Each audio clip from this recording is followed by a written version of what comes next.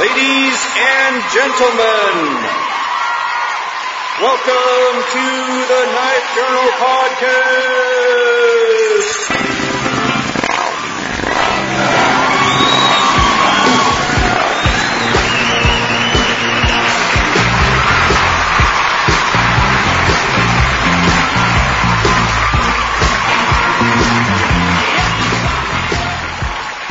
So if you haven't figured it out,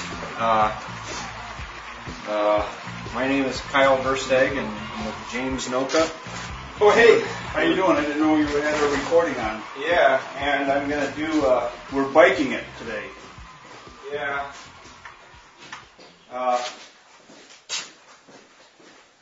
Actually had a couple of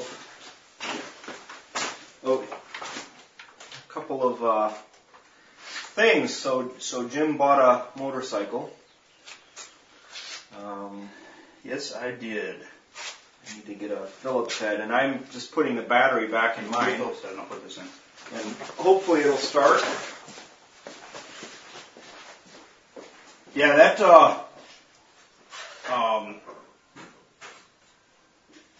that whole seat thing coming off like this is ridiculous. I wish they would make something that you just pulled a lever and pop the seat off. That would make too much sense for Triumph. You know, I was like, where the hell do you put your registration and all that crap? Yeah, you don't. Yeah, you don't. Well, they make a tube. They make a tube somewhere. Yeah. And that you can mount it somewhere, but it's one of these. That's a 3/8. Okay. So I'm just putting my. No, it's not. Holy crap! Don't tell me a Harley battery has a metric. That's a Harley battery? Yeah, because my original Triumph battery died. The batteries in them aren't the greatest. Actually, what's kind of funny is mine's got a new battery in it too. The guy that I got it from put a new battery in it this spring. He left it in there all winter. Well, I'll be damned. It is 10 millimeter. Well, the battery here. My original battery died, and I replaced it. The only motorcycle dealership anywhere around me was a Harley dealership, so I just went there with my buddy, and he ended up buying a bike. He got the ladies' Harley. Sportster. Sorry, guys, but it is the ladies' bike. Anything now $1,200 for the bigger ladies. Oh, I suppose. Let's see. So let me just bring it up right here, see if it'll start for us. How do we put pressure? Well, it looks all right. You have a primer? No, just I got a choke. And I think I got fuel in the tank. Let's see. Not in gear. Ooh, you're out of gear. Yeah, I know, but I think the battery is. Oh, there it goes. Get your choke pulled up? Yeah, it'll go. I might end up having to connect a trickle charger to this. Start! There's another trick. Somewhere I have some ether. Oh! Boomba! Yeah, and this is normally aspirated, so that should work wonders. Here it is. You know what's interesting? Your side covers. Yeah. So you put a box, air box replacement, right? Yeah. Okay. So for me, if I put an air box replacement on that, I think you leave the side covers off, and you put those two K&N filters. They kind of stick out to the side. Yeah. This one they engineered it so you can pretty much just have it the way you want it. So there's the air filter there. Mm-hmm. If you look, those are it. Yeah. So just give it a little squirt here. All right. Well, there it is. Now we're running out of juice. You got a battery charger in there? Yeah, I do. We'll hook the battery charger up for a little while and let it come up. It's what's that? Battery charger over here. Yeah, so I was at a gun show last week, and I bought one of the knives that I've been after for a long time, and people will kind of laugh about it. But I picked up a Ka-Bar Dozier, Bob Dozier folding knife. One of the first I've got collaborations that they did. Yeah, I've got the one that's got the micarta scales. Yeah, it's really nice. Yeah. And I thought, man, it's really a nice knife. First, it's a slip joint. It doesn't have a lock. It's not a lock blade. The one I've got is a locker. Oh yeah, this one's not. And I thought, well, this would be really cool to have a custom maker make me a blade for that. Oh yeah. A full convex blade or a flat ground blade. Just copy the one that's in there. Yeah. Yep. But just because this is a hollow grind blade, I'm not sure how. Here it is. What's that? Charger over there? Okay. Yeah, I think his stuff is all. The ones I've got are hollow ground too. It's a giant hollow grind in it, and it, they do it for whatever reason they do it. And let's see, let's make sure it's set right. Okay, it is. So, ooh, shit. What? So you're hot. Negative first, or all right. All right. So now it's charging. You don't have any lights on this thing? No, yeah, it's an El Cheapo, but it works. Yeah, so let's hear about the bike. Oh, mine? Mine is a 2010 Scrambler. That's OD green and for the 885 or 895 cc's or something like that. Yeah. I don't know. They say 900 on them, but I don't know if that's the case or not. I've got aero exhaust. I've got powder coated black rims. That's an aftermarket seat. Could be. It is, because that's the one that's on mine is the OEM stuff. I've got another seat for it too, a really cool one. Yeah, what do you got? It's something Hyde, Norman Hyde seat it's a single seat, but it's got kind of almost a swept fairing look on the back. Doesn't have a rack on it? Yeah. Black one? Yeah, it's cool. I'm going to push it on. Yeah. I didn't know if that was real or not. Now you got me wondering. Well, let's take a break. All right. That's what you have? No, so Jim just handed me this Ka-Bar Dozier thing. This is different than the one that I've got. I have the one that you buy for like 15 bucks. 15 bucks. Yeah, this is very different. That's really nice. That was their first one that they did. And it's put together pretty well, except for I'm not real thrilled about the blade, because it's a deep hollow grind. This is the style of blade that they put on the production one too. Mm-hmm. Well, I think that is a production one, but I just don't think it was. Weird. I think they made a limited production of it. Yeah, they didn't make many of those. Because it's got nice micarta scales on it. Mm-hmm. And, this could have been the trial balloon that they floated. I don't know. Yeah, because I bet you that's what that is because the one that you get, you can actually get it at Sloan's, so, that little grocery store down by Ethan's. You can actually buy them there. Well, I think the other thing I think was this one was made in China. Well, they did a really good job on that. I like the thumb nick on that. Mm-hmm. Yep, and it doesn't have a lock on it, but it'd be worth. I think it would be worth taking this apart and having somebody with some tooling. Yeah, make a. Okay, so now here's the question. So this little pipe here that you see, that used to be part of the airbox. Yeah, and then that was like something that had to you had that on there so that your bike would perform less well. Nice. Because they put a really restrictive airbox on there, and that was some sort of a mechanism. But so theoretically, if I pour a little gas down that tube, we should be able to get something in the carburetor so that it actually wants to run. If not, I'm probably going to have to take the little panels off. There's some in there for sure. I just saw it run down there. Okay, hold on a sec. Hold on, don't do anything. Let me put this back on there. I think once we get it started, it's going to go. Right. Knife-wise,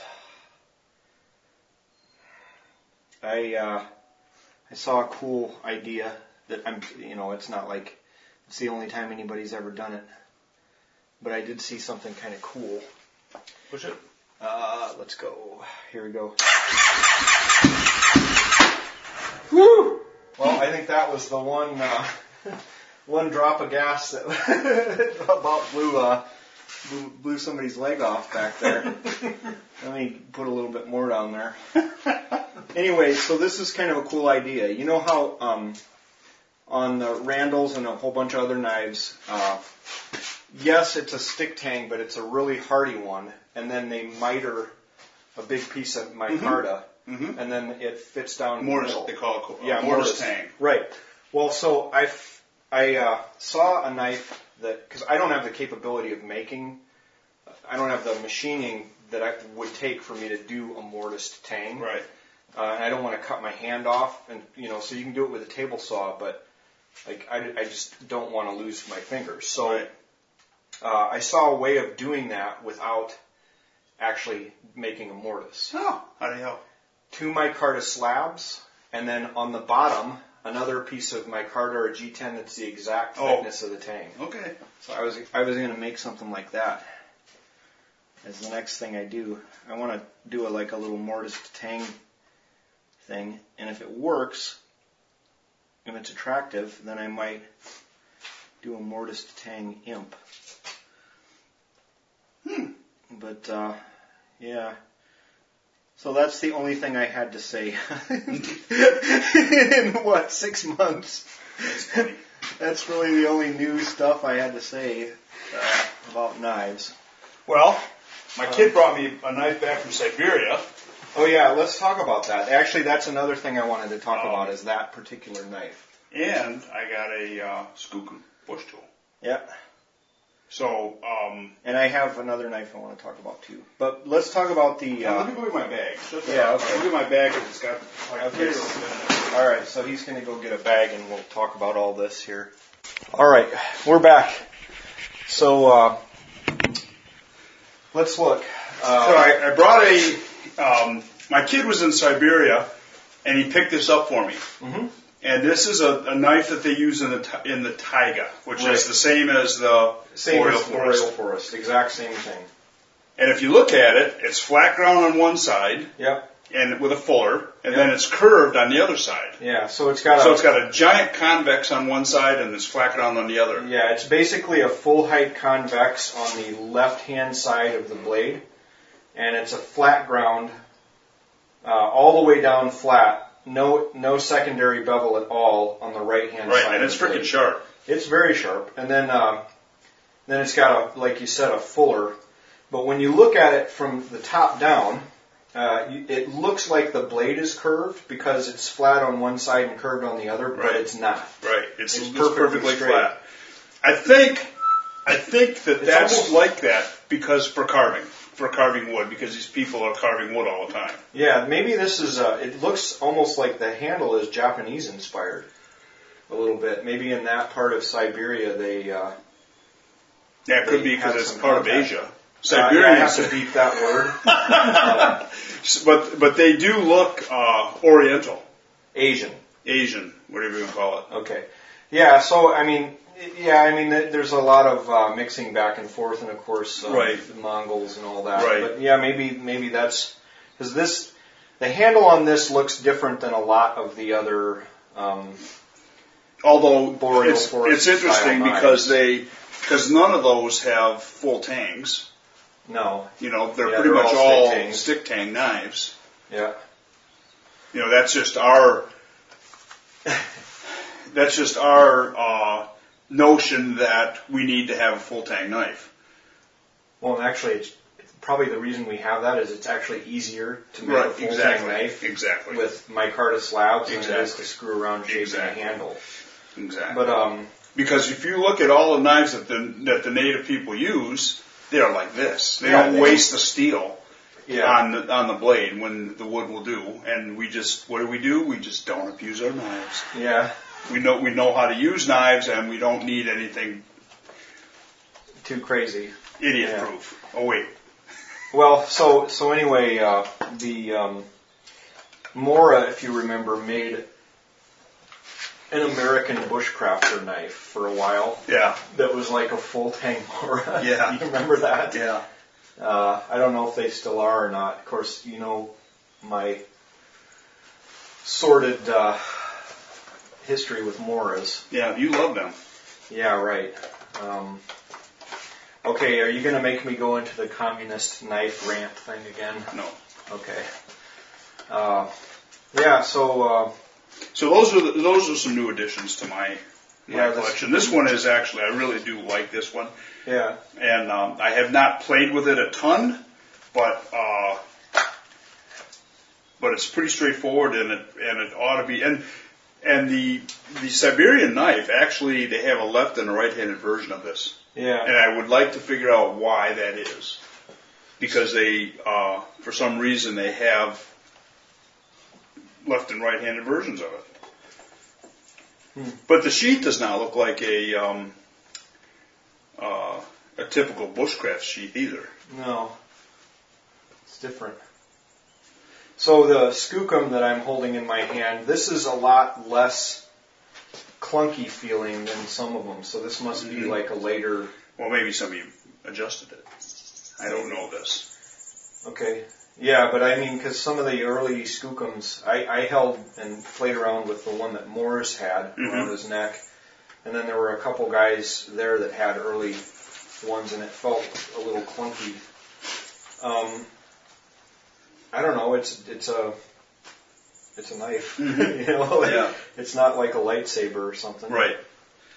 I think what they are is because they're so hard to get. Yeah. They become people's grail knives, and then once they get them, they're like, oh, okay, I'll either throw this in the drawer or I'll sell it. Yeah. Well, that's why you see a lot of those on the aftermarket. Yeah. And it's not a bad knife. There's No. nothing wrong with it. I think he did a real good job on the grind. Mm-hmm. If you look at, that's not an easy grind to do, unless maybe he's got some fancy jig. But if you look in this area, he didn't put a sharpening notch in there, and look at how perfect that came out. Right. Yep. So. Nope, you did a nice job on it. Yeah. So I do have to hand it to him. That is a very well made knife, very good fit and finish, and he did some things. Well, he did one thing on the handle that I like. The holes? No, I don't like those. The belly? I don't like that either. I mean, the curve on the top? Yeah, I mean the problem with his things is it's like straight across the top, like from the back of the handle all the way to the tip of the blade. It's more or less straight, except the tip comes down just slightly. Mm-hmm. I think it comes down. I think we measured one of these, and it was like 1/8 of an inch that it comes off of the. Right. Well, so you know. There's a lot that you could do to make this knife actually handle a lot better. But this is a knife supposedly that met Morris Hansky's criteria, and then the guy went up and had Morris like. He just happened to be the first one up there to handle a knife. Well, yeah, the first knife maker to go up there. Yeah. And then the first guy to approach him and say, well, here's something I made that I think follows your criteria. What do you think? Right. And he's like, well, I would change this, this, this, and this. Yeah. So then he came back with the changes, did it a couple times, and then settled on this being the knife. I would probably do something a little different with the handle. I think the blade shape is fine.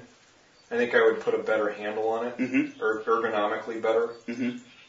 I would lighten it up a bit. Because Well, even with this, it's still kind of beefy. Mm-hmm. You know, the butt cap adds a lot of weight out there that I don't think necessarily needs to be there. Right. I mean, what are you going to do with that? Why do you need a butt cap on there?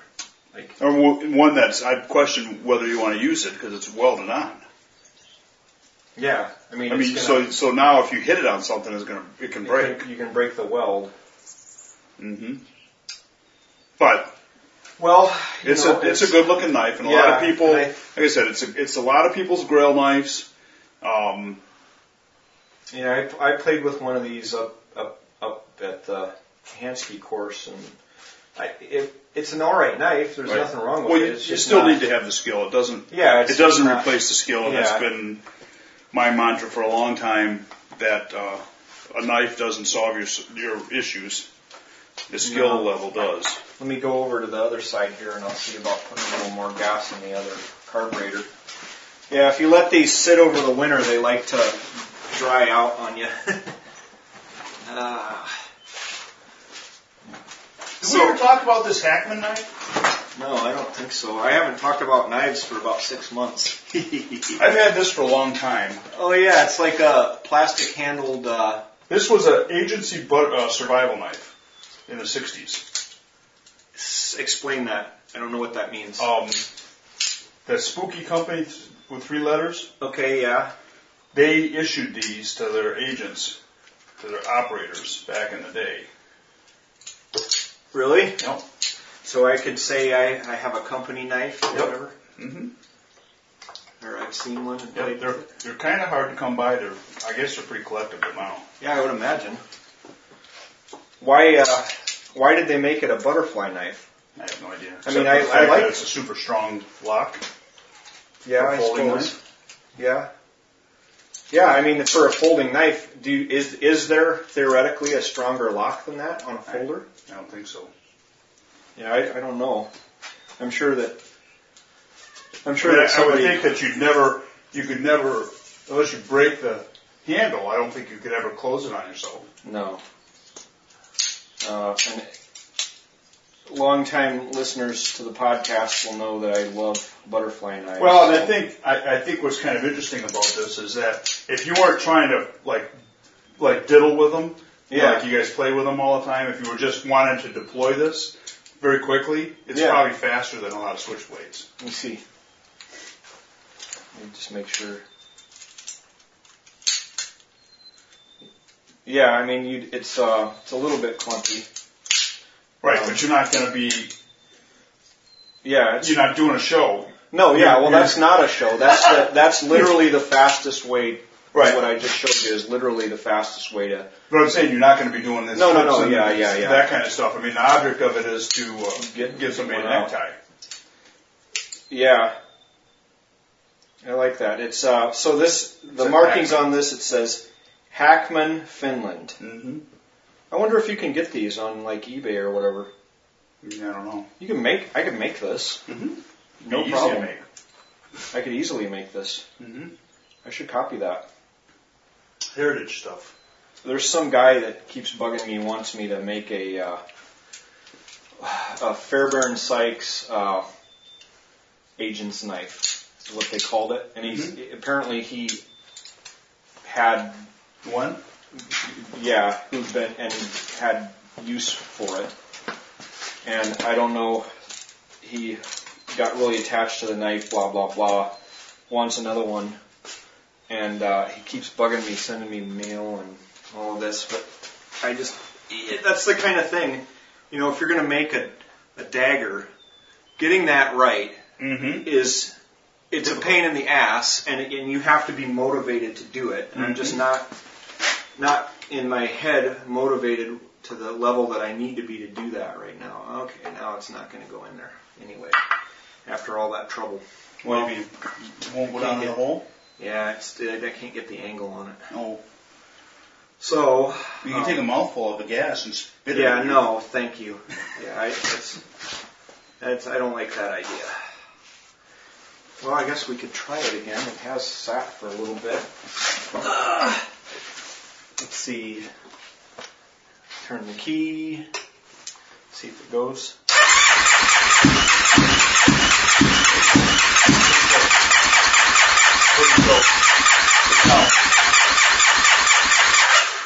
Well, I'm going to let it sit a little bit longer. Is this a lock, frame lock? Yeah, that's a...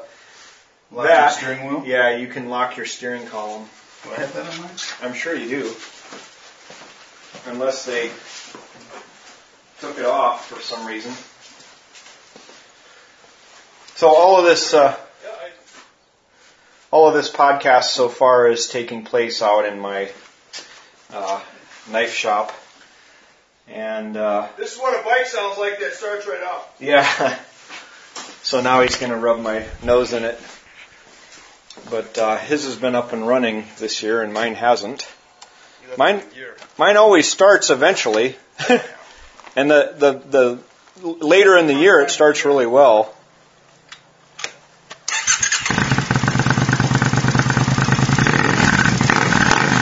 Okay, so what is this from?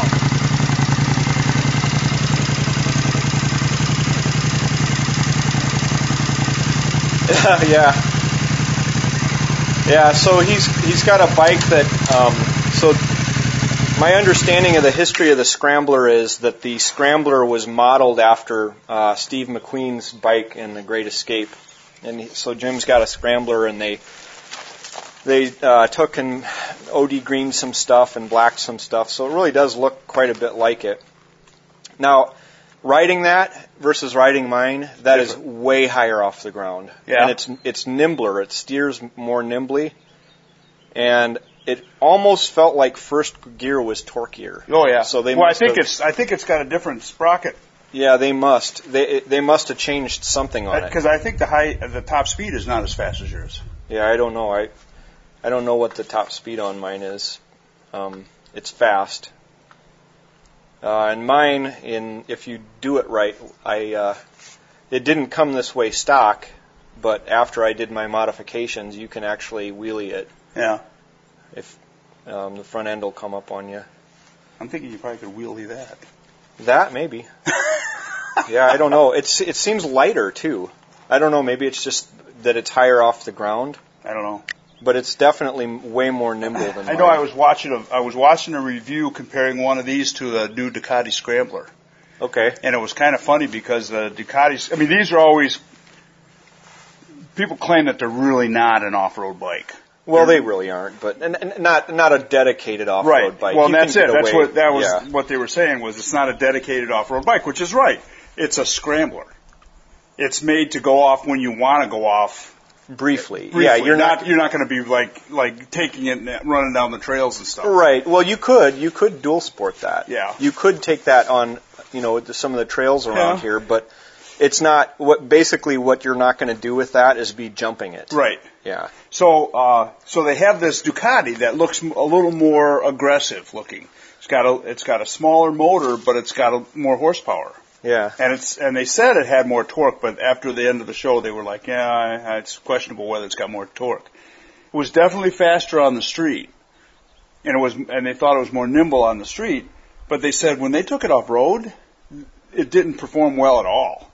And they said that they broke some things on it, and it was kind of a letdown. And me, I've been a Scrambler guy my whole life. Mm-hmm. I had a Ducati 250 Scrambler back when I was a little kid. Okay. And I kind of grew up with it. I had it from when I was like 11 years old up through I was 18. I think I'm 19 when I got rid of it. And so they've always had that look of a bike has always had a soft. I've always had a soft spot for my heart for those. Yeah, they're definitely cool bikes. When I think of a Scrambler, the original Scramblers, I think of like a beach bike. Yeah. Yeah. Honda made a 450. Yeah. Ducati made the 250. They made a 3-something too, I think 360 or something like that, some odd number. And then Yamaha made a Scrambler. They had a little higher fender in the front. But they were and you know what? Guys were making those back when I was a kid. We were making those out of road bikes. Yeah. Put a set of knobby tires on them and change the sprockets and lift the little taller shocks. Yep. Yeah. And that might be the reason for it. It might be the taller shocks. Well, as soon as you get yours out, we can see. Yeah, we'll put them next to each other. I don't know. After you've ridden yours a bit, you ride mine. You'll say there's definitely a difference. Well, it looks different just sitting there. It looks like it's not as upright. Yeah. It feels way different, and your legs are more stretched out. Yeah, you're way more stretched out when you put your feet down. That'll be interesting. We'll have to when I finally get mine started, get a picture of them side by side. Yeah, put them up or whatever. Chance Sanders will be jealous as hell. He's rowing now. He keeps trying to buy mine. So, longtime friend of the podcast, Chance Sanders. Yeah. That's who we're talking about. He's big into knives. He forges and stuff. Mm-hmm. Has he ever bit the full bullet and done the custom maker thing yet, or is he not yet? I think he just does it for himself. Yeah, just. But he's got a knife with Mission Tools. That's right. Tool. Yeah, it was. It's got that. Yep, I remember that. And he right now is currently. He joined a rowing club, and he's rowing. And I don't know if you've ever done that before. That's not an easy thing. No, it's hard. Very, very difficult. I don't think he's tall enough. He's got you got to have really good balance. Well, you got to be really tall too, because they want that strength. real long. Yeah, pull. Because you got to have a long pull. So you got to have long and lean muscles. Yeah. That's funny. Yeah. But it's cool. You know, if that doesn't start it, we'll have to It'll start it. It'll start. No problem. You can jump. Yeah, I guess I did jump at one time. I could do that, I suppose. You got a little more juice. I could do that. Anyway, knife-wise, there was this video that somebody sent me over Facebook, and it was a guy that he's got a real knife shop because he's got he had a forge, and that's how he was doing his heat treating. It was a homemade janky forge, but he had like real grinders and stuff like that. And so he's making one of these Japanese utility knives, where they're sharpened on one side and not on the other. That what it is, Kiridashi? Yeah, I guess that's what, I don't know anything about them. I'll just preface it by saying that. But he made it, but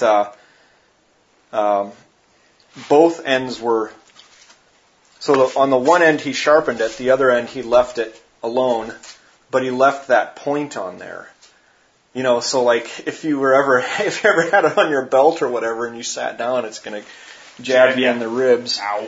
But then it had like 1.3 million video views. Wow. And all of these comments on there were people like just going Cat 5 chimp out. And it was because of the way he made it, right? So, the guy probably knows what he's doing, but the thing that really got people was that he sharpened the blade to full sharp. And then he drilled the holes in the tang. Wow. With using a bench press. Wow. And so like everybody was jumping on him for that. Wow. And then so wonder he could have cut his fingers off. Right, and and then you've got all these guys, and this is the thing, like if you get any kind of acknowledgement at all in the knife world, any acknowledgement from somebody, anybody says anything nice about you, all of the people that they didn't say something nice about are going to jump on you. Yep. And so most of the comments on there are these like, basically guys like me that just make a few knives here and there and sell them. Only those guys aren't as successful at it as I am, and they're all bitter and pissed. Yeah. So they're like, that's not the way you do it. Like, I could have done such a better job. And I just wanted to post on there. I didn't because, then you get a big target on your head. I just wanted to post, like, make a video then. Yeah. Yeah. If you can do it better, make the video, and people will acknowledge that, hey, this is an actually better way to do it. Yep. But instead they just want to sit there and bitch, and that's the way they are. It's, one of the reasons why I'm somewhat reclusive. Well, you know what, too? The other thing is, if you didn't have all of this kind of drama, I have friends of mine that use knives, and it doesn't matter what knife they use. They can get the job done with whatever it is you put. And they are constantly saying, you should probably beep it out of there. Okay, well, yeah. And they are constantly saying, it's like a bunch of high school girls. It is. The knife industry is like a bunch of high school girls. Yeah. And I can't defend it. Right. Well, and then so you know, that's one of the reasons why I needed to take a little bit of a break, is because I was getting too much of that kind of shit. And it's like, you know, how many times can I sit here and say, I'm not an expert in this, but I can edit a podcast, right? And the two of us talking, people actually want to hear it. Yep. That's my only qualification. That's it. I don't know anything else. And, you know, just leave me alone. Leave me be, will you? Leave me be. Let me alone. Let me alone. Let me be, will you? Why me? Why me? Why do they have to be me? You have the same kind of gas tank. Yeah. Well, no, mine has mine has this. Does yours have the cutouts on the side? Yeah. Oh, it does? Yeah. Oh, yeah, I guess it does. It just for knee pads. Yeah. You're supposed to put knee pads on there, I guess. Yeah, I think the original, the Scramblers that they re-released did have them on there. They must have taken it off of yours. I was thinking about the gas cap. Oh, you know, it's not like the quarter-turn gas cap. It's like a freaking car cap. Yeah. You know, you turn it on there, and then it's got a ratchet that locks. Oh, maybe yours doesn't. Mine doesn't, yeah. Yeah, mine does. You turn it so hard, and it's... Huh. Well, shall we try it again, see what it does? Yep. Start. It will start now. Yeah, eventually it will. Once you get enough juice in the battery, it'll go. I don't know why I keep torturing myself with this. Maybe I should just pull it out and jump it. I could do that, I suppose. If it doesn't start this time, we'll do that. All right. Yeah. Okay. Well, it's getting closer. No, it's because there hasn't been any fuel in the system. You got to prime it up. I wish they had a primer button. The guy that I got this from said what he did was, when you put it away for the wintertime, runs it out of gas. Yeah. And when he said that, it cracked me up because I used to do that with my boat motors all the time. Well, I usually do that. I didn't do it this year, but that's what I always did before, was just run it dry. Because gas does not keep it stable in it, right? Yeah. Yeah. If you don't put stable in it, it gets ruined. Gas goes bad really fast. Yeah, but I mean, it's only a few months that it's been put up, so it's all right. It'll go eventually. It does this every year. Yours will too. I'm sure. Oh, I am sure. Well, what do you want to do? Classic Motorworks. Yeah, we could take a trip over there. Yeah, I'd like to. It'd be nice to go over there on bikes. Yes, it would be. To do that, why don't we jump start it? Yeah. Although Kathy said she wanted to. You're right. I better beep that out too. All right, so I'm gonna disconnect. Roll it out. I'll disconnect it first. There, power's off, and we'll back it out, and we'll be back a little later. Hopefully, we get this thing going.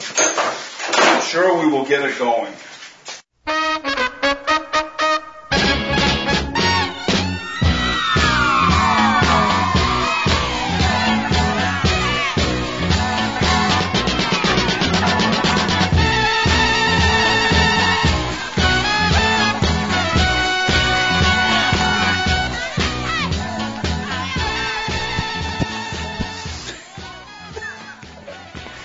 All right. Welcome back. So, guess what knife I used all winter long for kindling and stuff? The finest knife available to mankind. Right. It is the American Knife Company Compact Forest. What did you put on this? Is that? No, this is how I got it. So, no, he put it. So if you go to Knives Ship Free, you can order your sheath with like some sort of a coating or something. Obanoff, I think it is. Yeah, and so I just had them put that on as an option at the place. Yep. Actually, it's nice for a D2 blade because it does grease it up a little bit. Yeah. But anyway, I used it all winter long and still razor sharp. Sharp enough. I haven't gone over it with anything. I got a couple little dings. some burrs out towards the tip where I was. I rolled the edge a little bit, but that's easy enough to clean up, especially since it's convex. I can sharpen that really easy. Yeah. It's no problem for me. A lot of times those little rolls will actually pull straight on your jeans. Yeah, with a steel or whatever. But yeah, that's the only. I used it all winter long. I had a fire every single day, and I made kindling every day with it. It's funny. That's all I got. I burned this year almost 60 face cord of wood. I probably burned 45 face cord of wood this year. Jeez. I probably have 16 left. Yeah, it's amazing to me how much wood, and it's not been that cold of a winter. The only thing is, Kathy said that we had a fire a lot earlier this year than we normally did. Huh. But I burnt half of that Holzhausen. So I burnt, I think, 6 full cords of wood this year. And we never had the heat above 62. Yeah. And our house was always plenty warm. yeah, I didn't burn any gas at all. Peanut butter, Skippy peanut butter. And currently I'm using a butter knife with Skippy peanut butter, and I'm spreading. Always using a knife, man. Right? This is a, what is this? What kind of knife is this? Oh, I don't know. Not Reed Barton. No, some generic thing. Probably stole it from a cafeteria or something. I love peanut butter. Did you Peanut butter, that's what, when you make the perfect bushcraft knife, it's supposed to have enough blade to reach into the bottom of a peanut butter jar. I would agree. That is a very important thing in the world of bushcraft, is to be able to reach into the bottom of a peanut butter jar. Put some of this on there. No, I don't like that on there. He doesn't like sriracha on there. I like sriracha sauce, but I don't like it on there. I like it on eggs, boiled eggs. It's really good on a peanut butter sandwich. Really? Oh God, it's fantastic. So it's like it's like Thai food. It tastes fantastic. We've been doing one of those companies that does a whole meal for you. Yeah, Blue Apron. And the only meal we did not like was the Thai one. We've done it for, because it didn't turn out right. It didn't turn out the way it should have, I think. Oh. And then it gave us both heartburn. Well, I never have that problem. It wasn't that hot either. It was, I don't know. Something wasn't, maybe we didn't do something right, I don't know. But every other meal that we've had has been fantastic. Yeah. Which is nice because you're cutting, you get to do all the fun stuff. You don't have to worry about the measurements. The recipes are easy. Yeah. Definitely worth doing. Let's see, what did I make recently? Oh, I know. Pickled pork. You ever heard of this? Mm-mm. It's a thing. I like pickled ring bologna. Well, yeah, I know. That's the only kind you can get up here. Well, so pickled pork is back before the days of refrigeration. There's a bunch of ways to preserve meat. You can salt it and do it that way. You can salt it and smoke it. And basically, you can cure it. You can dry it. And another way is to pickle it. And if you're going to pickle it, your pickling will have, and I just put a video on this on the internet.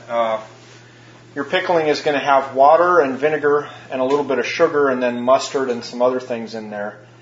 And you let it sit, you let your chop sit in there for a few days, and then it's pretty good. I wouldn't recommend, trying to keep that at room temperature or something, unless you were in a real pinch. But the reason I made it is there's a bunch of different ways to make red beans and rice. One way is with ham hocks. Right. The other way is to use pickled pork. And so I wanted to try pickled pork in there. So I made a couple chops So it's of that. tangy like a pickle? Yeah, it's tangy. And it's really good. I took a little piece of it and fried it yesterday, just a little piece, and it was delicious. I think it'd go real well with like sauerkraut. or fried potatoes or something like that.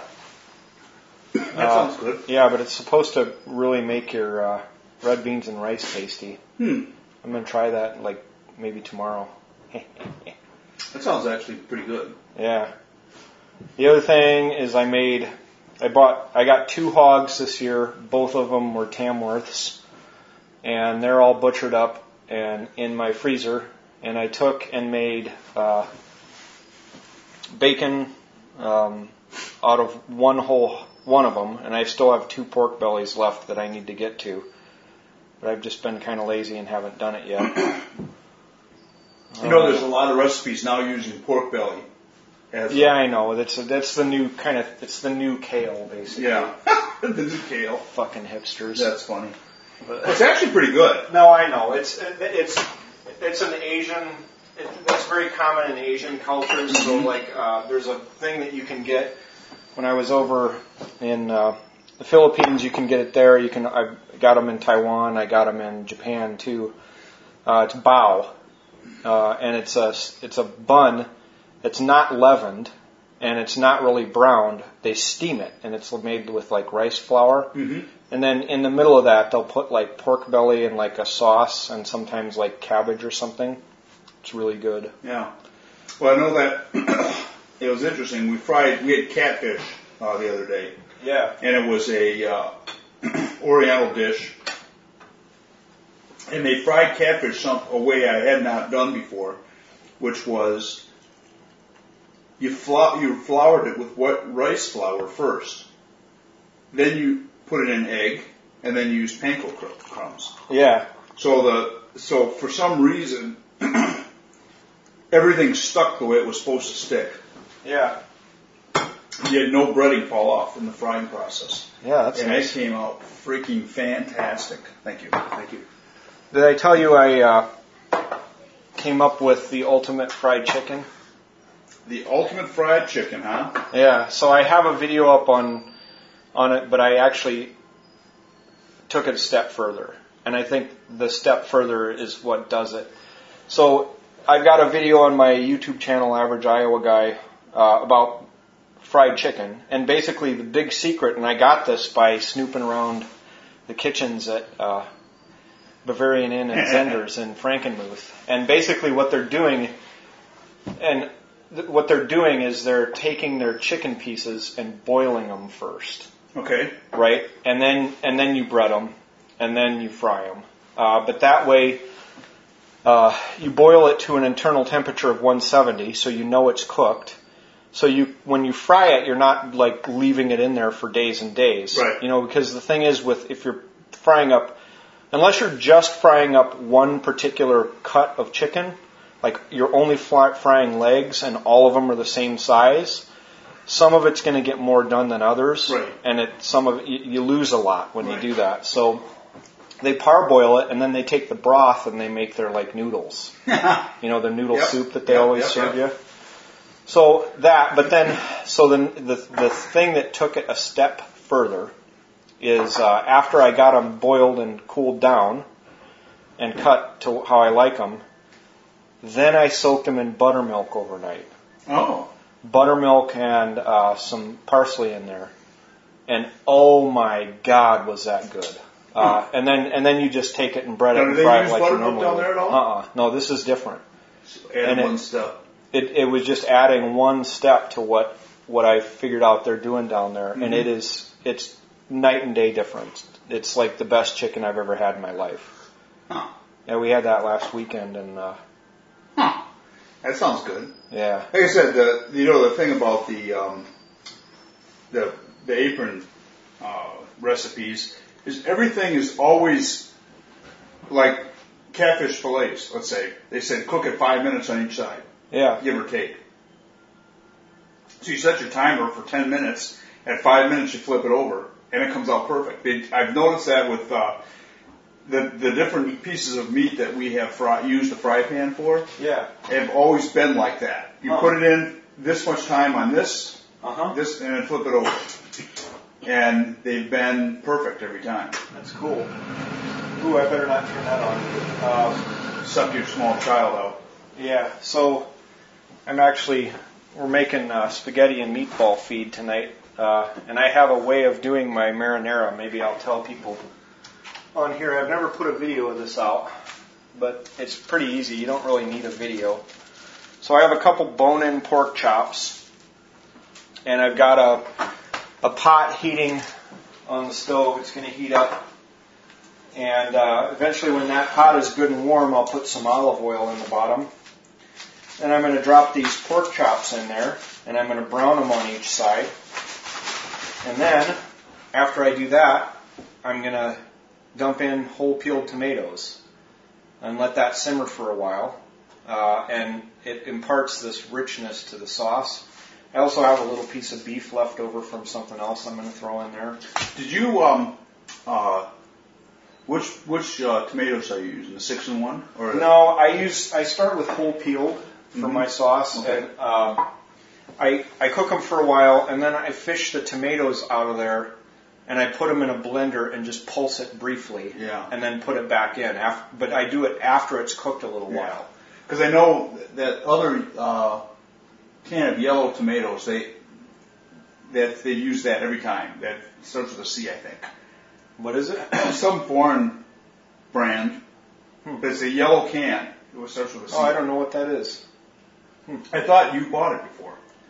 I thought I've seen that you used that before. Oh, I've It's used not the 6-in-1. No, there's San Marzano tomatoes that are DOP, which you can get, but they're really expensive. And honestly, I haven't noticed a difference between those and like your garden variety Hunts from the store. So I just use that. It's really how you do things. So, like I said, you simmer the pork chops in the sauce for a while.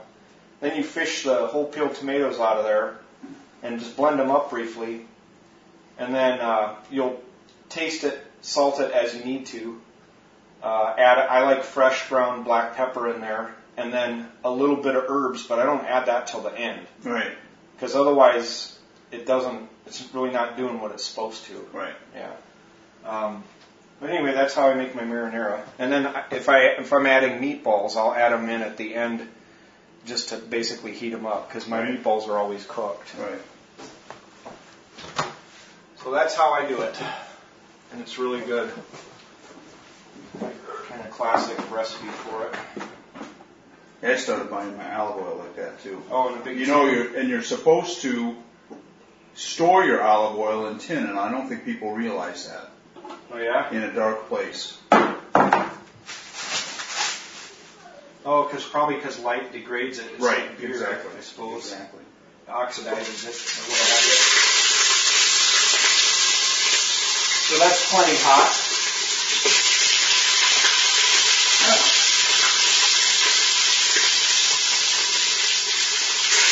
I am going to turn on the exhaust fan so we don't get smoked out here.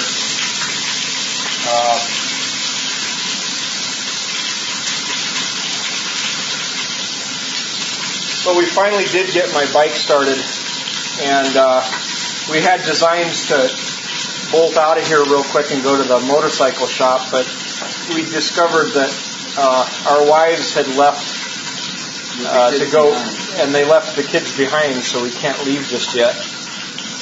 Left behind. Yeah. Okay, I don't really have any more knife content to talk about, but there are some political things I would like to cover if you want to do that. What do you think? Yeah. All right. Yeah, let's battle royale here. Okay, so let's bash everybody. Everybody, thanks for listening. Knife Journal podcast. You're going to have to, don't let me forget. I think we're at 103. No, this is 101. This is 101. I've done two. Have you? I did one with...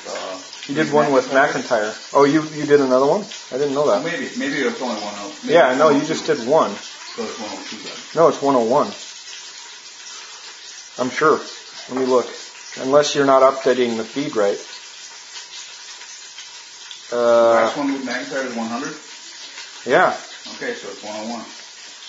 Yeah, so we're on episode 101. I just need a little break. Too much drama in the knife world for this hombre. But then, thanks for listening. Let's go all political. Yeah, so the rest of this podcast is going to be some political stuff, and we have gotten feedback that people want a warning so they can just turn it off. So here's your warning. Here's your warning.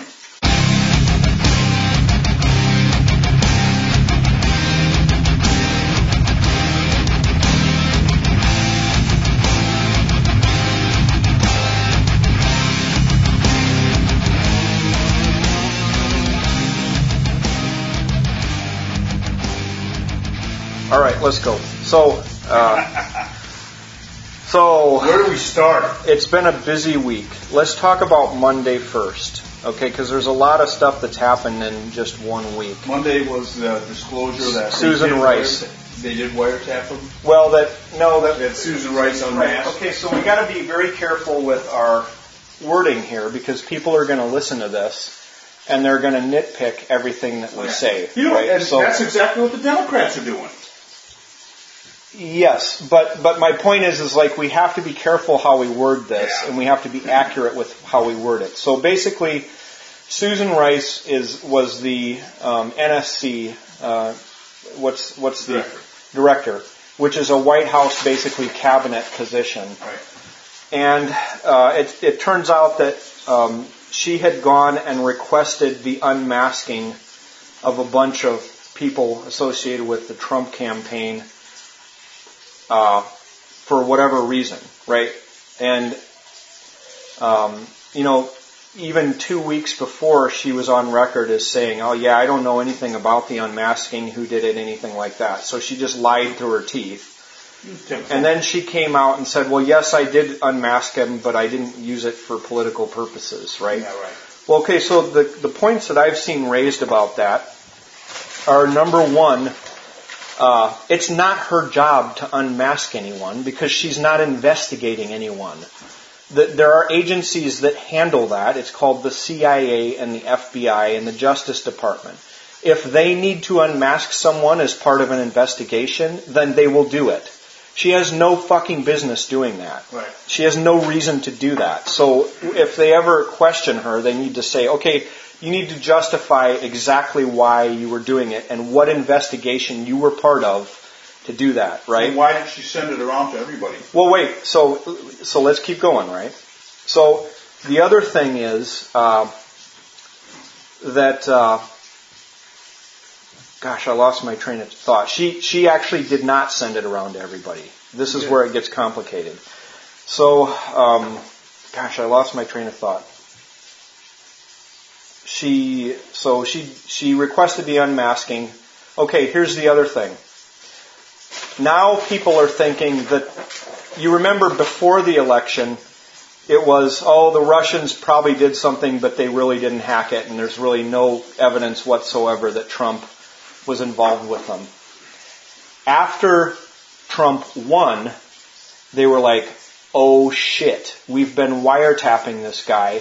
Not literally wiretapping, okay? Give me a little bit of leeway on the language. We all know what I mean. The Democrats, won't give you because they're saying that they did not stick wires on his phone lines. Yeah, but and in the grand scheme of things, that's a term that everybody uses now, knowing full well that means your cell phone monitoring. Yeah, it means your emails. It means basically they're monitoring your communications. Mm-hmm. Nobody uses a regular phone line anymore. Nobody does. Right. It's obsolete technology. So the term wiretapping has been broadened to cover just surveillance of communications. Well, so anyway, so what people think is that, because then after the election they were like, more Russians, just went crazy with it in the press and everybody.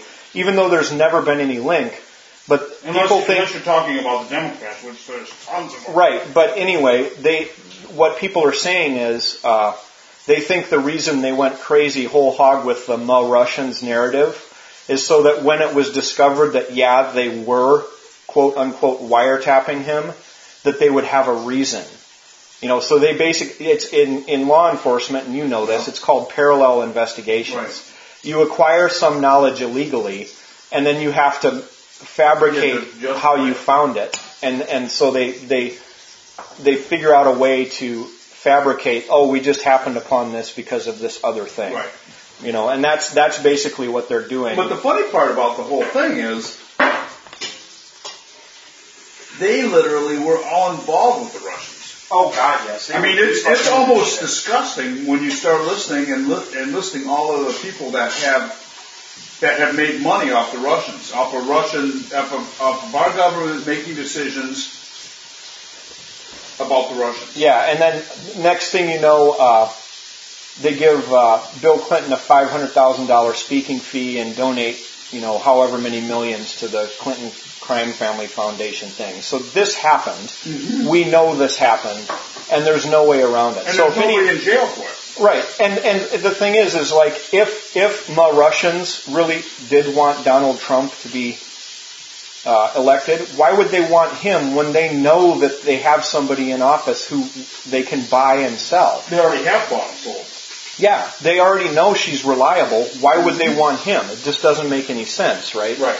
So that happened on Monday, and then then people are like, well, the president can't order it, blah blah blah, this and that. Okay, and there's no link, there's no proof that he did it, right? Okay, so now I'm going to bring in a couple historical examples. One of them is from this week, and one of them is from the World War II era. And I just need to bring these up and ask some questions about it so that people will think about it. Okay, so this week, and let's say that, just for argument's sake, and we'll talk about this later, but let's say, for argument's sake, that Assad gassed his own people. Well, Assad didn't fly the plane and drop the gas and all of this stuff. And there's probably no written order that says, drop these gas canisters on these people, right? But everybody fucking knows he does it, and everybody blames him, right? So now go back to World War II era, and I just looked this up last week, or earlier this week, so I know this is factually correct as of today. There is no signed memo, no signed document of any kind linking Hitler to the Holocaust. Right. There is nothing. There are no records of it. Right? But he did it. We know he did it. Everybody fucking knows he did it. And we put two and two together, and he's the head of the government. Right? Everybody fucking knows that he was telling people what to do. Okay, now, you've seen The Godfather, haven't you? Right? On The Godfather, did he fucking write down, go kill this Hollywood producer's horse? Right. Nope. On Sopranos, did Tony Soprano write down, go kill somebody? Nope. Okay, now, if you and I were going to pull some shit, would we write down that we were going to do it, or would we hide our fucking tracks? Right? So these are all these different situations where obviously you know somebody did something, and we all agree, yes, they did it. Okay, so why doesn't that apply to Obama? Who's the head of the government? Why aren't we allowed to make the same leap? Of course he's not going to write something down, you dipshit. If you're going to do something dirty, you don't. Right. You don't write it down. Of course fucking not. Where did they come up with a narrative that they passed along about the video? And where was that written down? Yeah, exactly. You mean the terrorist video? Yeah, that made Benghazi. Yeah, nobody's responsible for that either. He had nothing to do with that. Didn't do nothings, right? This is bullshit. Like, he's the head of the government. The line this morning is, sitting on the sideline is not courageous. Yeah. It's cowardice. And they were talking about what the previous administration did for 8 years, is they sat on the sideline and claimed it was courageous. Somehow or another, doing nothing and allowing this man, who they negotiated, got rid of all of their... Yeah, so we'll get into that in a minute. We have to unpack a whole lot of shit there, because I've been thinking long and hard about this. Yeah, I mean, they made a big deal about that. And so he wasn't supposed to have any sarin gas. So I'm not sure where... Right. So, just to refresh everybody's memories, this was in 2013. and Obama had done a red line in the sand. We will not tolerate it if there's chemical weapons used. Well, Later they did. yeah, and so they used them, and now it's a little bit more complicated, though. It's not that he didn't respond. He did it. Well, it's still way more complicated, because if you remember at the time, people were pissed as hell that he was going to go in and start a war with Syria, and they're like, "Fuck you! Right. You're not going to start another war. You're just not, right?" And you're not going to posture, because our credibility is not at risk here, because everybody knows you're a fuck up. Like, you doing something here is not going to bring more respect. You know what's interesting in that whole thing? Okay, let's look at the grand scheme of things. There was a group of people that were very loud and boisterous about that. It was the same group of people that was very loud about Trump is never going to win. Yeah. We are the new America. We are the liberal new America. We are what everybody wants. Go play outside. Anyway. And so it's the same group of people that were saying we don't want another war. We don't think you should do. I mean, when you talk about the boisterously loud minority, what do you have? I mean, you have that. You have these anti-war people that are willing to tuck their tail between their legs at any moment and be pushed around all the time and be bullied. They're the same people that say, "Oh, you should never fight. You should never fight with a bully. You should never defend yourself. You should never." They're the same people that say we don't want to have a border wall. We want to have open borders. They're the same people that say, "Oh, if it feels good, do it." But this is not what we are. Well, let me just say that at the time, and if people went back and actually listened to the podcast, probably both of us were against, and I am still against Obama, specifically in 2013, going and bombing Syria. Yeah. Because at that point, he'd lost all credibility. You got to look at this in context. We've never been president. Right. He never was qualified to be president. We literally had nothing to gain except to get embroiled in some shit. And him bombing them isn't going to send any message, because everybody knows he's an idiot anyway. The entire world did. So it's different when Trump does it, because Trump is somewhat unpredictable. And I saw an analyst say that really 10 cruise missiles would have completely destroyed that airport. Right. He sent 59. Yeah. So that's bombing the rubble. Mm-hmm. And you do that when you're like, "Look, dude, this is a new sheriff, and I'm not going to put up with it anymore." And what's interesting about it is, so think back about the previous administration negotiated a deal with Syria, with Assad, that he was going to get rid of all of the chemical weapons. Actually, we didn't. Russia did. That's correct. Yeah. We had Obama's buddy Putin. Obama's love child. Yeah. We had nothing to do with that. Putin came in and made Obama look stupid by saying, "Okay, he's going to fork them all over to us." And Communist Kerry, what did he say? He said, "Okay." Yeah, and we negotiated it. It's all gone. These are the same people that negotiated with Iran about their nuclear issues. Yeah. They're the same people that negotiated with North Korea about their missile activity. Yeah. So guess what? For the past 8 years, the world has been running amok because we've had no balls in the White House. I really think that he's unsullied, only not a warrior. Well, at any rate, the eunuch. Yeah. Well, so at any rate, I had a couple questions about this whole Syria thing this week. So let's just say what I've heard is that the reason I've heard that Assad would want to bomb his own people is that there's ISIS mixed in with them, and he just wants to get rid of all of them. And right, so let's just accept that he would want to do that, right? Okay, so I'm not going to argue that point. Maybe he wants to do that for whatever his reasons are.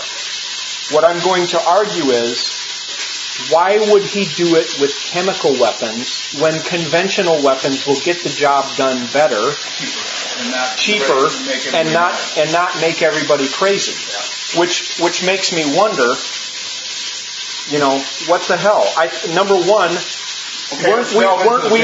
wait, just a second. Wait, let me finish. Number one, weren't we told by Kerry and Obama that all of the chemical weapons were gone?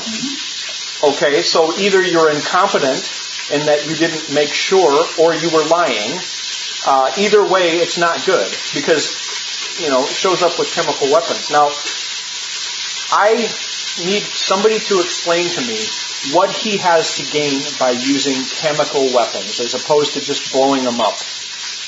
I don't buy it. I just don't buy it. It could be that the Russians are in collusion with Trump. Yeah. And the Russians actually were the ones that dropped the sarin gas. So that Trump can look strong? Yeah. Yeah, right. Yeah, that sounds right. Bullshit. And then here's the other thing. One last thing about what I was getting to with the spying thing earlier this week. The one defense they're going to say is it's not in the president's power to order something like that. Yeah. It's like, okay, fine. If it's not in their power and they wouldn't do it, then why are you so scared of Trump? Right. Because you realize that who's ever in that office can basically do whatever the fuck they want and will do it. It's like the Game of Thrones. Right, exactly. Yes, there are constitutional limits. In fact, it is in our Constitution that you can't just willy-nilly launch cruise missiles. You have to ask Congress to do that first.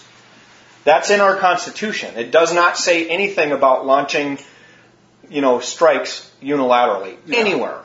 But that's something that we started doing after World War II a little bit because we needed to.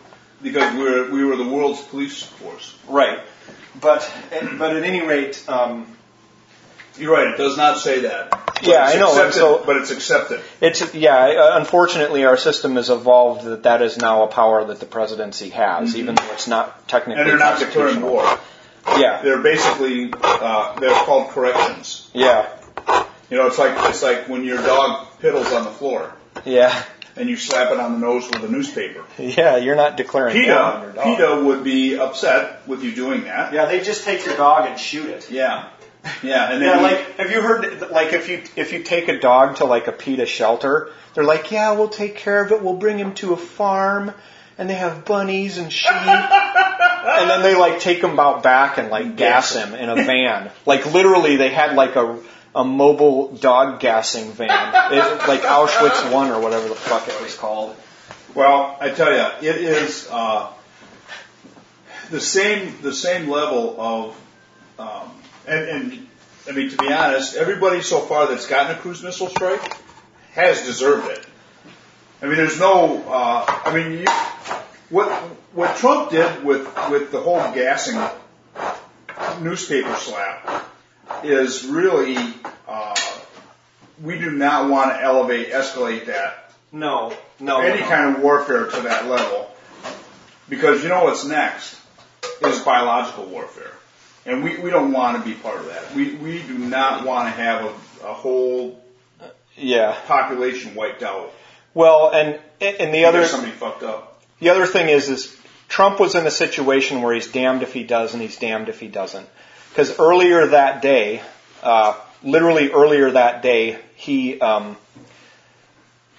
they were asking Tillerson, the Secretary of State, about something, and I was listening to this on NPR, and they're like, well, he didn't really answer us. That's not really an answer. So what does that mean? I guess we're just going to let him get away with it and blah, blah, and all of this stuff. Remember... And I heard Donald Trump say, I'm not going to tell you people what I'm going to do. Yeah, in the campaign, he's like, I'm not forecasting anything. This is stupid. See, Obama would have told the world, in 2 days, we're going to bomb these people. And then, by then, they move all the stuff away. What they did was... They gave them enough time for the people to get out of the area. 30 minutes. Yep. But that's not enough time to move all that gas and all those planes out of there. Right. And, and I guess they got a lot of aircraft. Well, good. because that'll hurt. Mm-hmm. Because it's not like aircraft grow on trees in Syria. Right. Shit, you can't even get Aleppo pepper anymore. They can't even grow fucking peppers over there. I didn't even think about that, but that's Yeah, a problem. I know. It's a real Aleppo, serious pepper problem. yeah, I know. Because Aleppo pepper is one of the best things in the world. Let me see. I had another point I was thinking about with the whole. Well, listen. This was absolutely necessary because that's going to make. He's damned if he does. He's damned if he doesn't. But it's going to make him, Young Jung or whatever the fuck his name is, take notice. Yeah, because that's another he's next. one. Yeah, that's another one that's been piping off and poking the tiger. And to be honest, I think the Iranians are. I mean, and on top of all of that, how many countries immediately jumped on board with fucking A? Damn straight. Yeah. He needed to do that. They said it in Arab and they said it in French and they said it in. And the people that stayed out of it were the Swedes. And they had a bus driving down through a bunch of people today. Hey, they call that the truck of peace. They're going to increase your life. They're going to weave a rich tapestry of diversity using your guts. Yeah. They're going to mash it on the road. The truck of peace. Yeah. Yeah. So you had in the grand scheme of things, you probably had a dozen nations that have been biting their tongue for the past 8 years pipe up and say, that's good. That needed to happen. If we could afford it, we could have done it too. Yeah. Well, at any rate, I think that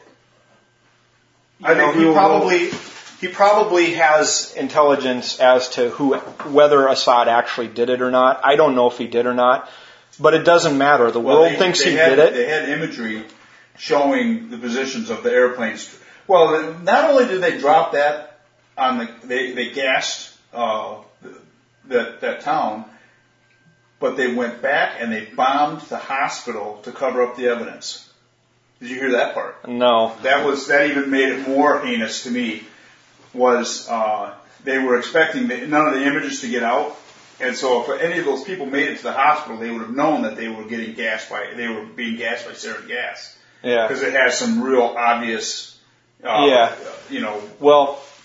And so what they did was they went and let's just bomb the hospital now too, and we'll get rid of that evidence that anybody was actually getting treated for sarin gas poison. Well, the thing that gives me pause though is that the videos came out and it was videos of children. Yeah. That's emotional manipulation. Oh, sure. And anytime that happens, I really question it. Yeah. I really wonder. Like, I'm not 100% convinced because I don't have a motive. Right. Why use those when you can just bomb them? Right. There's no reason to use them. So No, except you can. I mean, it's pretty permanent. Well, there's usually no survivors. Well, the deal is though that with it's an awful way to die. It doesn't. Yeah, it doesn't matter whether he did it or not. The perception is that he did, and Trump had to act. Mm-hmm. And I think he probably made I would have made the same decision. Conspiracy theorists are really getting together now, and they're coming up with this thing where Trump did it. Yeah. The agency actually, they resurrected Air America.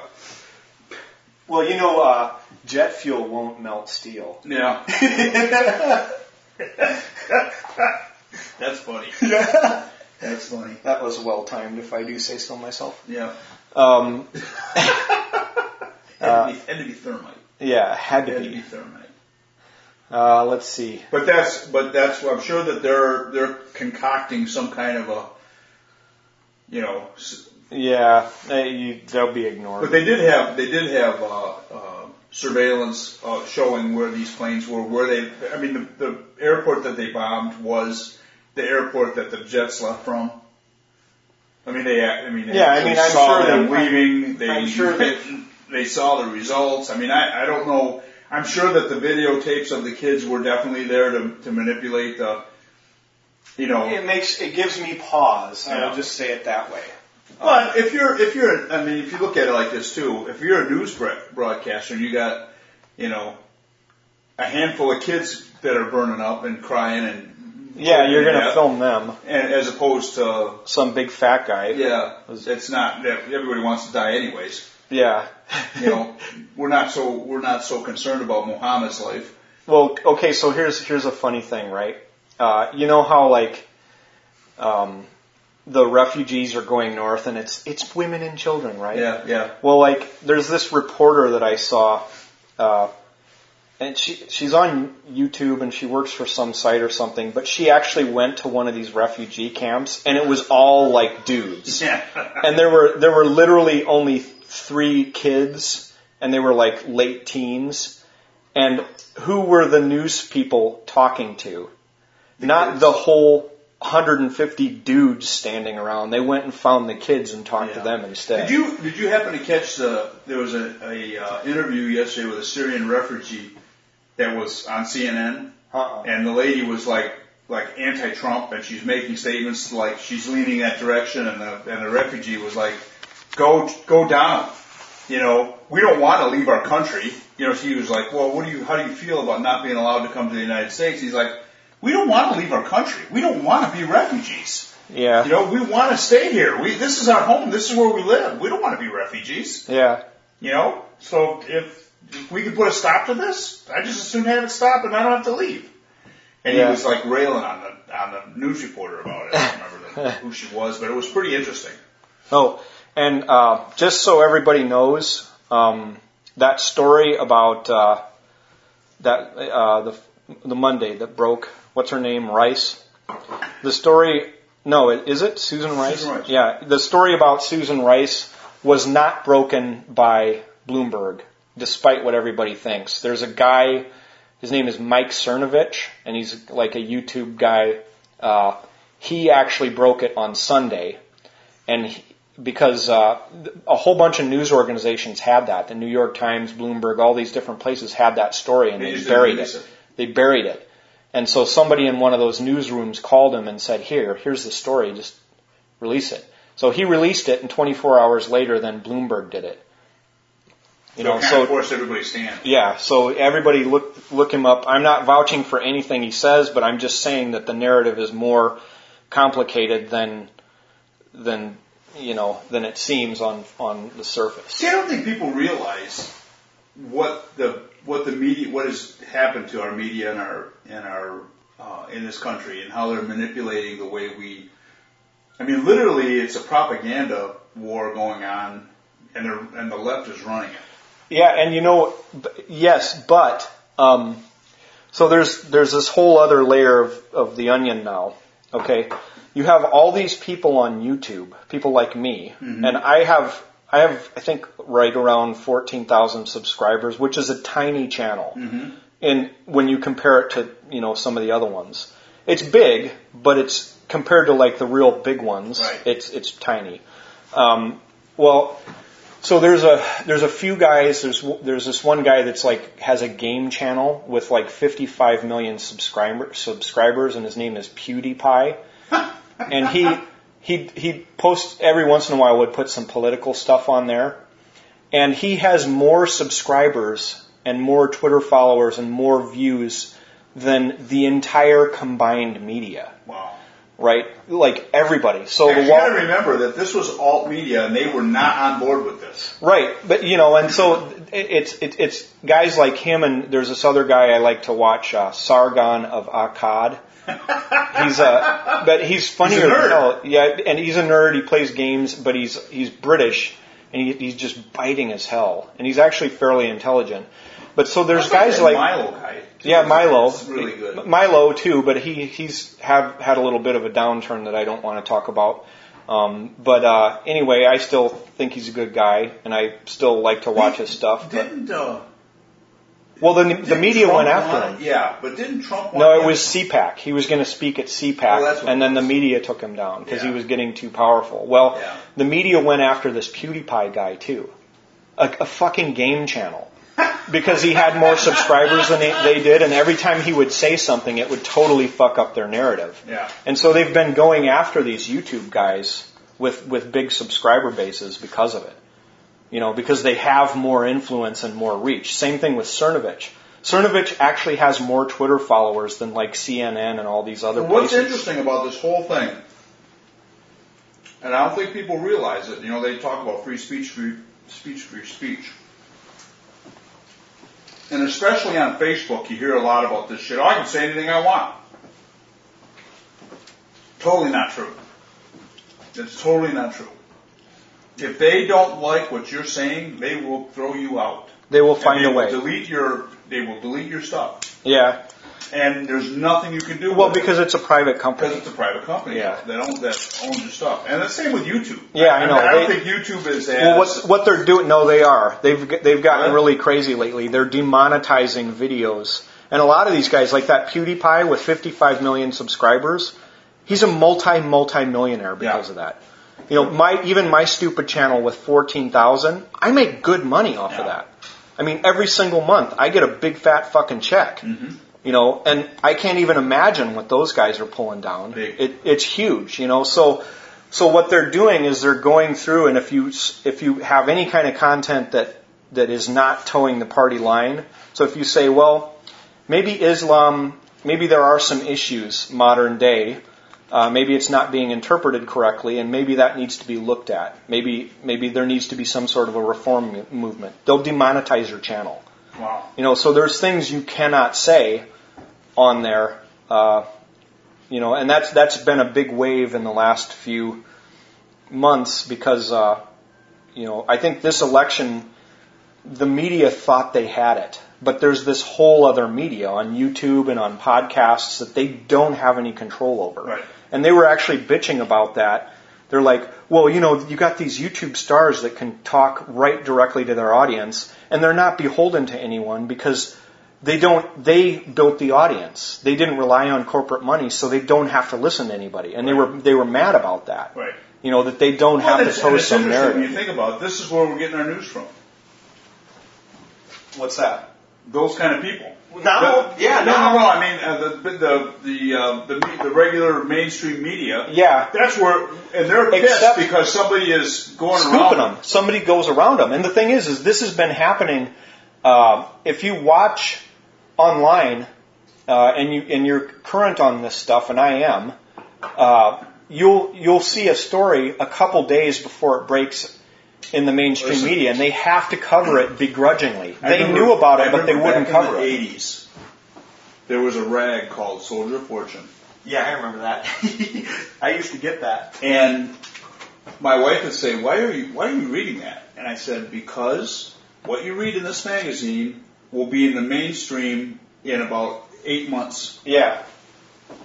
Because they were dealing with stuff that was was happening right now. Yeah. And people don't realize that there's a lot of stuff going on, and what you're seeing is the source is delivering the content. Yeah. And it's no different than the Twitter feed with Donald Trump. It's the same thing. I mean, he's got more Twitter followers than everybody. Yeah. I mean, he's just knocking it out of the park with that. And that's one of the things that they're really pissed about is now you don't have to go through them to get your message out anymore. And they're trying to put a stop to it by going after the guys with the big channels. What's interesting is that he's putting them in the front row, some of those people. Yeah. And yet nobody went after the chick in the bathtub of cornflakes or whatever, Fruit Loops or whatever the hell it was that interviewed Obama. What? Remember that chick that she had a bunch of YouTube? She's a kind of a chunkier black lady, and she did a video of her in a bathtub full of, I think it was Fruit Loops, some kind of breakfast cereal. Okay. And I don't want to disparage Fruit Loops because I like Fruit Loops, but yeah, they're good. But she was in a bathtub full of them. Yeah. And that was one of her videos that she did, and then Obama actually gave her an interview. Yeah. And they were saying, how degrading can you get? You just gave an interview to a lady that last month she was in a bathtub full of cereal she was, I don't think you could see anything. But but that was what her channel was based on. So it gave her credibility. So now you got guys that are in the quote alt media that they're saying, oh, they're awful, they're evil, or this or that. And you're like, but they're right. Yeah, exactly. The problem is like they break these stories because the media won't. Right. And it turns out they end up right. Like Cernovich broke that Rice story and got every fucking detail right. Yep. And then a few hours before, I was completely taken by surprise by those airstrikes, right? I had no clue. I was watching baseball, went to bed, next day I wake up and we've blown up Syria, right? Earlier in the day, like early in the day that day, Cernovich tweeted out, my sources say that we're going to have an airstrike on Syria tonight. Okay? Nobody reported that. Right. Nobody. So the thing is like you can't keep getting scooped like that by these guys and keep calling them quacks because they're scooping your ass. Right. They're doing your job, dummy. Well, no. They're doing the job that they should be doing. Right. The job that they're doing is what some powerful individuals want them to do. Right. And it's not necessarily tell the truth. Yeah, it's more than likely it's to narrative. deceive and pass on a comment. I mean, it was no different than Rice going around and saying Benghazi was a video. Yeah, I know. And that guy's still in jail. Yeah, that's crazy. Maybe I don't know exactly what's going on with all. I haven't looked into that for a while, but that was a clear-cut case, and the media went along with it. And the thing is like I remember seeing that, right? And there's still and actually. A friend of mine, probably not a friend of yours, Robert Young Pelton, right? We're friends. We talk, right? On his Facebook page, he posted, right when that first came out, he posted a link to the video and he said, well, that's a hell of a reason to kill an ambassador and all this stuff. Right. So like initially I think he bought it, but I watched it and it had a guy that was literally, he was Middle Eastern, and he came up to the camera, and this is on CNN or something like this, but he was clearly not Middle Eastern. He was like faking, he was like, oh yes, I have to go bomb this place because of YouTube. Like clearly he was not. Like I looked at that, and I'm like, dude, that's not a legitimate guy. That's fucking bullshit. Nobody talks like that. And like they basically took and like if you had a minstrel show, they basically did that only for Middle Eastern. They like gave him like a magic carpet and all this shit. Right, and I saw that and I'm like, dude. Curved sword. Yeah, I'm like, yeah, exactly. And like the pointy shoes that curl up. Like they literally did that with this guy and I'm like. It's like Alibaba. Pelton, dude, this is bullshit. This is not true. There's no way. These people don't even have fucking mud huts. They don't have YouTube. What the fuck do they know about it? And also look at the day. It's September 11th. This is a terrorist attack. So immediately, as soon as that came out, I said it. And it's the same thing. You just have to keep your eyes open. It was a narrative, and they persisted. They kept that up for 2 weeks, even though everybody knew it was bullshit. Right. And then they tried to back it off like, well, no, we didn't. Yeah, you did, and here's the dates and here's the programs. We have it archived, motherfucker. Yeah. It's like you can't get away with fucking lying anymore. We have the tapes. And that's really what it's come down to. Yeah. And now, we've got it. We've got the timestamp shit now, and we archive everything you fucking do. And now we've got these armies of people that really don't have much of a life, and they hang out in their basement, but they hate your fucking guts. Yep. And they're going to go through everything and find all of that shit and drudge it up. It's not just going to be their side. And there'll be our side, too. I know. I mean, they'll go after, there's no loyalty there to anybody in particular. Right. They just want the truth to come out. Right. And if you know that that's going to happen, then you better be doing the right thing. Yeah, exactly. That's what's important. The thing is like they will drudge it up and they will find it.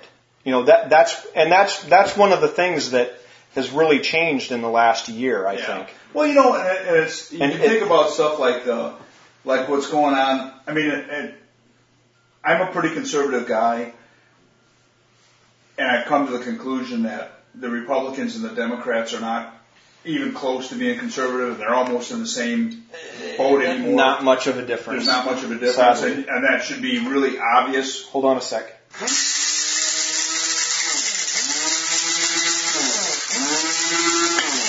That should be a little black pepper there. That should be very obvious with the whole repeal and replace Obamacare thing. Yeah. Because what they came up with was virtually no different than what than what was there. Yeah. You had, instead of saying, this is what we're going to do, we're going to stop Obamacare completely. Everything in there is now gone. Every rule that's in there is now gone. Everything is gone. The only thing we're going to do is we're not going to tell that you have to have insurance. We're not going to tell, none of that. Nobody's mandated to have anything. Yeah. But this is what we are going to do. Yeah. We're going to tell insurance companies that they can sell across state lines. We're going to tell insurance companies that we have tort reform going on. That doctors, if they make a mistake, the patient's great-grandchild will not have a kingdom because of it. Yeah. We have to do something like that. The tip of your finger is not worth $70 million. Well, I probably shouldn't weigh in on that. You think it is? People would think that I'd have a vested interest if I say anything about that, so I'll just stay silent. Yeah, but you know what? It's true. It is true. How many times can you sue a hammer company if you hit your finger with a hammer? Well, probably. People probably have.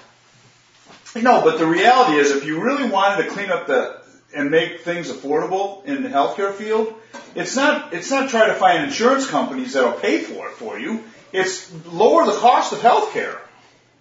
The way to do that. Get rid of the way through the paperwork. There is one type of healthcare that is affordable, that is not astronomically expensive, and is delivered with excellence, and has not gone up in price, and in fact has gone down in price. Do you know what that is? What's that? Cosmetic surgery. Really? Yep. And the reason it has is because it's a free market thing. Yeah. The market will always bring costs down and keep things reasonable. Well, and that's been the thing about insurance companies. It's been the thing about think about it for 1 second. If you have a hospital that doesn't have to have 17 layers of paperwork for every provider, what are the big bills at a hospital?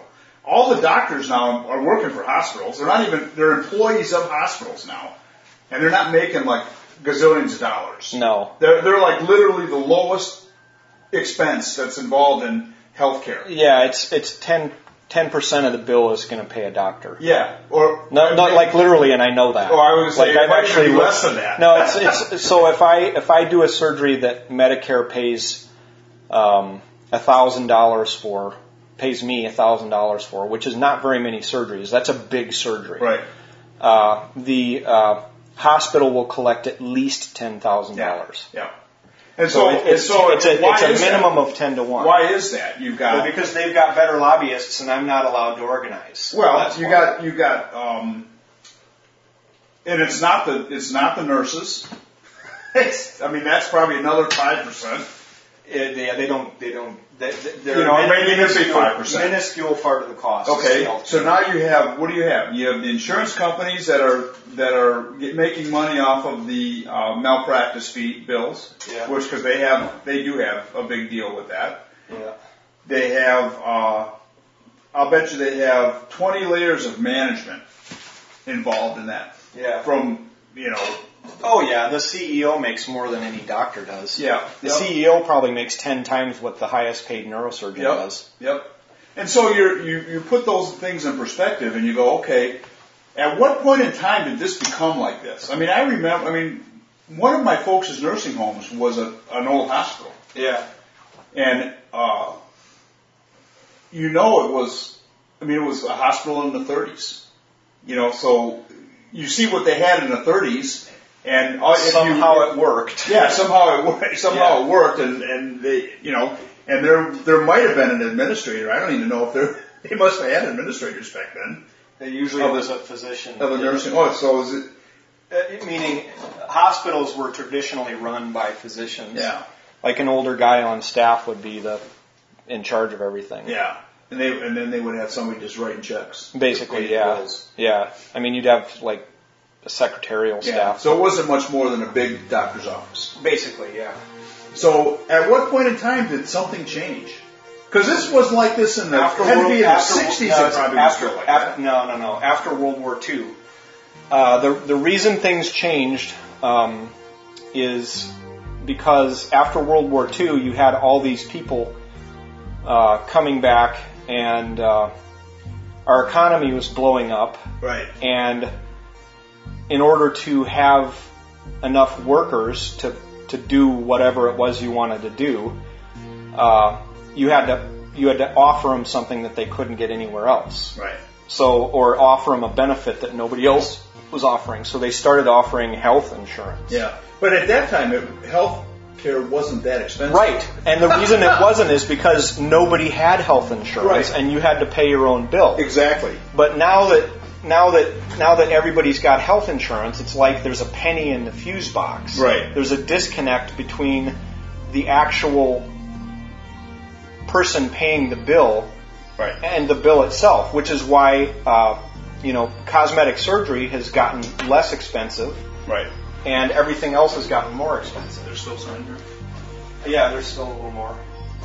Anyway, I don't know. I don't have much else to say. It is interesting, and there has got to be an easy solution to it. But I guess my original point is the fact that, my original point was they're not trying to solve it. No, they're not, because if they were, they would have gotten rid of all that shit. well, and the other issue is that there's too much money in the game now, Yeah. and the hospital associations have way too much power. And basically there's not, and the insurance industry wants to keep things the way they are. Yeah, because they're making. Yeah, because they're making money hand over fist, Right. and it's so really they're not going to change anything. I don't think. Yeah. Anyway, I don't really have much else to say. Wasn't there something else going on? And that was this week, I think. All right. Well, until next time. Yeah.